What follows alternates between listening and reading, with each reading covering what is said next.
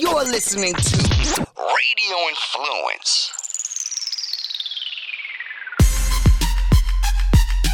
You are in the trenches with former Buccaneers offensive lineman Ian Beckles on Radio Influence.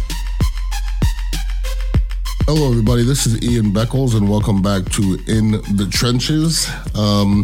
Buccaneers football season is over. I think they maybe fell right about where everybody thought they were going to be at the end of the season. I think the journey might have been a little bit different. You know, being 7-9 is not the worst thing in the world. It's been worse. We've been worse previous couple of years.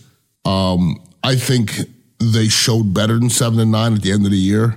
You know, when you lose your two best wide receivers, if anybody loses the two best wide receivers, they're going to be in trouble. And, you know, yesterday I put money on the Falcons to win that game. I won the money, but I was actually, surprised that the Buccaneers fought them. Like, I thought they were just going to get whooped. I thought they were going to get whooped. I really did. And it started off that way. The Buccaneers usually Jameis Winston usually throws an interception in the first drive. He didn't have a chance to because Ronald Jones beat him to the fumble. So they still end up getting a turnover in the first possession, which will kill you most of the time. If you get a game when you lose a turnover battle and you miss 3 field goals, you don't win any of those games. You can't win those games. No way. Not against, the Falcons are a good football team, not a great football team by any means. But this Buccaneer team, going into the offseason, the unfortunate part for a lot of players on our Buccaneer team is that the fan base and brass and the coaching staff are going to remember the last things they saw. So if you're Matt Gay, there's going to be another kicker in here next year, Matt. That's the way it goes. If you'd have made all 3 of those kicks, they'd have brought in maybe a dude just to come to camp. But the fact that you missed 3 kicks over 3, there's going to be a name competing against you in training camp. You assured that today or yesterday. As far as Jameis Winston goes, all the talk is blah, blah, blah, okay? Because I don't care what he says on the podium. I don't care what fans say about him. The long and short of it, you can't win with throwing that many interceptions. It doesn't matter if you're a Jameis fan or not. Next year, if he throws 30 interceptions again, the Bucs won't win again. And to be the first player in history to throw 30 touchdowns and 30 interceptions, I'm not sure that's a great thing to hang your hat on. Like, when nobody else in the history of the NFL has ever done it and you did it on a losing team, I'm not sure that's great, It's a lot of interceptions, everybody. It's almost 2 interceptions a game. That's a lot of interceptions. It's a lot. And, like I said, I had money on the game. I had money on the Falcons. So, I do this just about every year with the Buccaneers. It seems like I remember at the end of Raheem's tenure, at the end of Gruden's, the last game, I bet the house against them, and they get whopped every time. And they lost yesterday. Once again, they fought. But to look at what we've done this year, where we've gone, I feel good about next year. And I don't say that very often. I didn't really say that this year. It's a new system, new coordinator who needs to grow. There's no doubt Byron Leftwich needs to grow. If Ronald Jones, okay, we had to fumble early, but if you have 8 carries for 98 yards, that just tells me one thing. You should have ran it more. Should have ran it more, period. You come into that in overtime, run the ball. Run the ball. See if our offensive line can take over a game for once in the 17th week of the season. But I think Byron Leftwich has a lot of growing to do. This offense in general needs to revamp itself a little bit. Okay?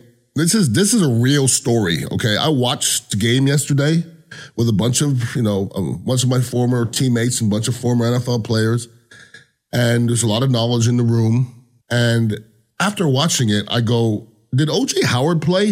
And everybody looked around and nobody had an answer. That's not good.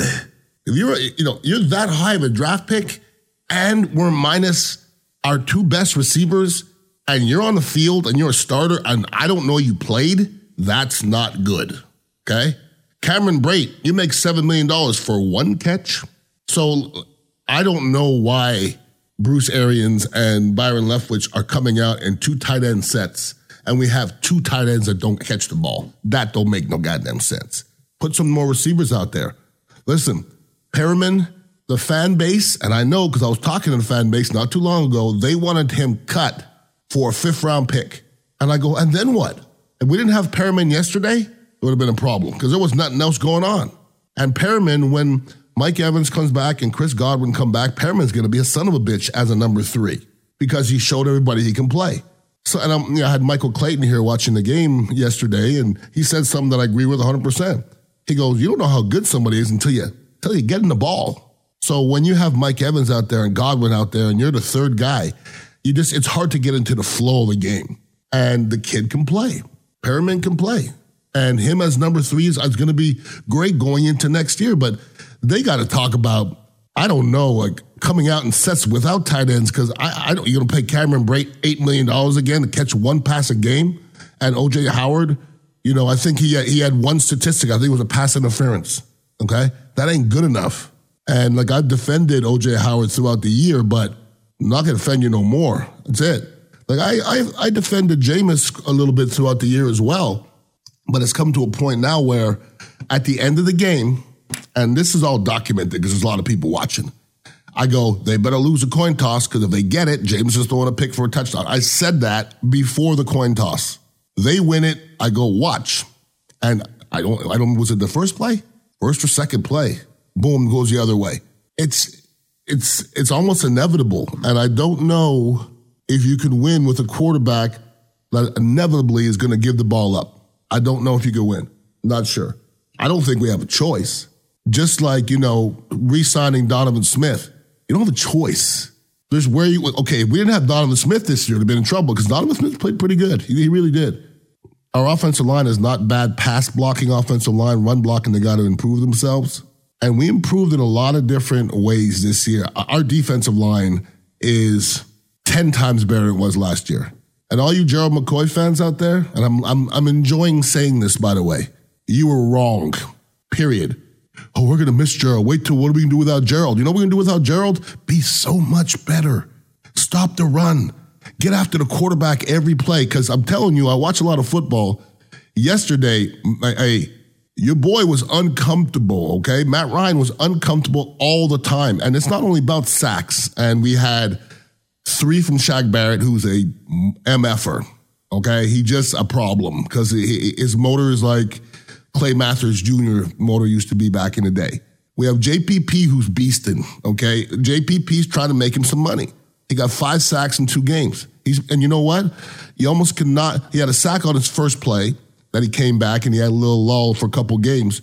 It takes a lot to get back into football shape. He wasn't in football shape. And now all of a sudden he's that dude again, okay? So the Bucs have obviously a lot of decisions to make in the offseason. Shaq Barrett has to come back somehow. We got to figure out JPP. You got to figure out Dominican Suh. But our defensive line as a whole with Vita, William Golson played his ass off this year. He really did. He made a bunch of plays yesterday. And you don't really understand the importance of depth at the defensive line. And William Golson can play inside, outside, and he's a tough son of a gun. So I really enjoy the way William Golson plays. And as a whole, I thought Todd Bowles did a great job with this defense to gradually, improve as we went through the year. Devin White is a star. Stars are around the football all the time. Stars make plays, Rondé Barber and Derek Brooks and John Lynch. That's not an accident that those guys scored all those defensive touchdowns, seriously. And this defense, as I see them, they're running around and they're a confident bunch. They really are. We're figuring things out defensively. I think we still have to figure out what we are offensively. Because in that game, there was 0 rushing first downs by either team in the first half. You know what that is? That's 2 bad football teams playing each other, statistically and record-wise. Because if you look at the teams that rush the ball successfully, they all win. Almost all of them win. And because that's the most important thing. We got Jameis, one of 8 quarterbacks to ever throw for 5,000 yards. I didn't look up the others, but I don't know if anybody else did it on a losing team. I would be shocked. That's why when you evaluate Jameis, he's a weird dude to evaluate. I mean, really, really weird. Almost to where, like, if somebody says Jameis sucks, you ain't wrong. If somebody says Jameis is ridiculously talented, you ain't wrong either. Because I could give you 5 throws in that game yesterday or any game Jameis plays in, and you would go, if you just watch those 5 throws, you would say, I need this guy. And then I give you 5 throws on the other end of the spectrum, you would say to me, why is this guy playing? Why is this guy in the NFL? So evaluating Jameis Winston is one of the hardest things I think anybody's done. And Bruce Arians and Byron Leftwich get to go into this offseason knowing that their guy threw the game away on the last play of the whole year, and then you got to be confident about it. That's tough sledding. I didn't think there was anything that Jameis Winston can do in the last 2 games to up or down a stock. I was wrong. Doing that was bad. Doing that in overtime after, a defense would have been nice if they'd have stopped them at the end. But, once again, Atlanta's not a terrible football team. And that Jameis, you can't lose games like that. You can't lose games like that. Statistically, if you take out Jameis's interceptions, there's so many games this year that the Buccaneers statistically beat up the other teams. But Jameis's interceptions, and listen, the last interception to me, just all Jameis, the interception that was thrown to Watson, it looked like it was a miscommunication, but you know what? It doesn't matter anymore. Hey, interceptions are interceptions. They're not going to go 30 interceptions. 10 were Jameis's fault, 10 were so-and-so's fault. It's 30 interceptions, period. Receivers don't have interceptions as statistics. But regardless, the offense ain't right if you're throwing that many interceptions, okay? And there's so many things that Jameis does well and like way, way up on the spectrum. And then he has stuff way down on the spectrum as well. I don't know if Jameis hurts himself on the podium. I don't know if he helps himself. Like he came out and he was like, I'm balling. No. If you were balling, we'd be in the playoffs. That's, who's balling? Lamar Jackson's balling. Tannehill's balling. Okay, there's a few others. Breeze is balling. There's not that many, okay? Jameis ain't balling. He's flinging it. But flinging it and balling are two things. When you ball, you win. You can't ball and throw 30 interceptions. That's won't happen. It's not going to happen. So, this is going to be an eventful offseason. There's so many things that need to happen. Obviously, Jameis is going to be the biggest thing that we talk about the whole offseason, and half the fan base is going to go crazy for whatever happens, and if it goes the other way, the other half will go crazy. But I predict Jameis will be our quarterback next year. I predict they put a franchise tag on him. Listen, don't worry your pretty head that if they're paying him $22 or $25 or $27 million. Don't let that trip you out, okay? There's plenty of money that can be moved around in the team. There's a couple players, their contracts are going to be up. There's going to be money to be spent. And next year, it's not like we're going to have some money to spend. Now, there's some big names that we have, and it's hard. Listen, it's not that easy just to say, we're going to re-sign all our players. There's a lot of factors. Listen, JPP, we don't know if he wants to come back, do we? I would hope he would. To start something, he, to me, is a leader of the defense. And if he comes back, you're still the leader. If you go to another team, then you got to reestablish yourself. Ndamukong Suh, he's the mentality of our defense. Love to have him back, okay? Love to have him back. Shaq Barrett is a necessity. You can't introduce the world to somebody and then just let him go and let him beast out with somebody else. Shaq Barrett has to stay. He has to somehow. But it's so hard because right now Shaq Barrett is a free agent. The only way the Buccaneers have his rights is to put a franchise or transition tag, or else he's a free agent. Somebody out there with a lot of money might throw a lot of money at this cat. 19 and a half sacks is unheard of. That's Lawrence Taylor, okay? There hasn't really been a stand-up end like that. Where he came from in Denver. That's where they get him. Pittsburgh. But Shaq Barrett makes a lot of plays, man. And he comes with a lot of attitude. And I think that's something that is essential. The Bucs have the 14th pick in the draft. I am definitely not the guy to go down who I think I'm going to be my pick because I hate that guy. I hate that guy who claims to know I'm just drafting and get out of here. You don't know nothing. You watch film? You watch film on all these guys? No, sorry. 14th pick, there's so many things need to happen before we even talk about the Bucs' 14th pick. Free agency, there's a lot of different things. But, I mean, for the most part, I think Buccaneer fans should be as optimistic as they've been in quite a few years, because I think this is heading in the right direction. Does that mean anything? Nope. Everybody gassed up the Cleveland Browns. The Cleveland Browns are going to go to the Super Bowl. Get the hell out of here. Cleveland Browns are losers. You know what's funny? So are the Bucks. So just to say that because we had a mediocre year, we're going to be okay. I'd rather be the New England Patriots off a mediocre year with that tradition, or the Pittsburgh Steelers or the Ravens, because the Bucks stay sucky for long periods of time. Eras, okay? Some teams don't lose 2 years in a row. The Bucks stay sucky for eras. I was in a whole era, don't worry. I remember it. But it's time to get out of that era, and let's start these winning ways, because we've moved the meter a little bit. Time for us to go to the playoffs, because it's getting tiresome. Trust me. I'm tired. I'm tired of not winning. Definitely tired. And I'm tired of having to defend people, too.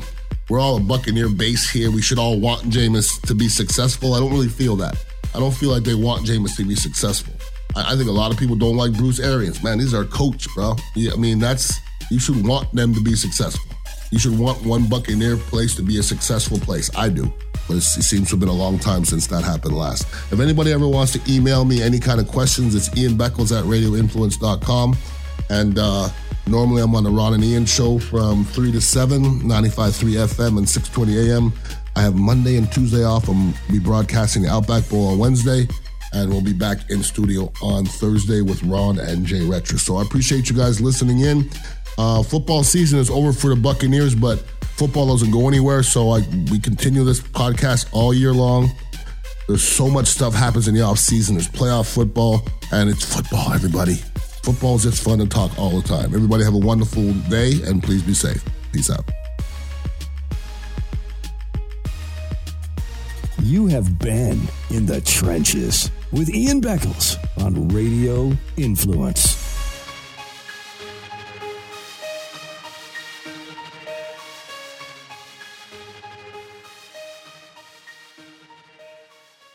I'm Jerry Petuck, CEO of Radio Influence.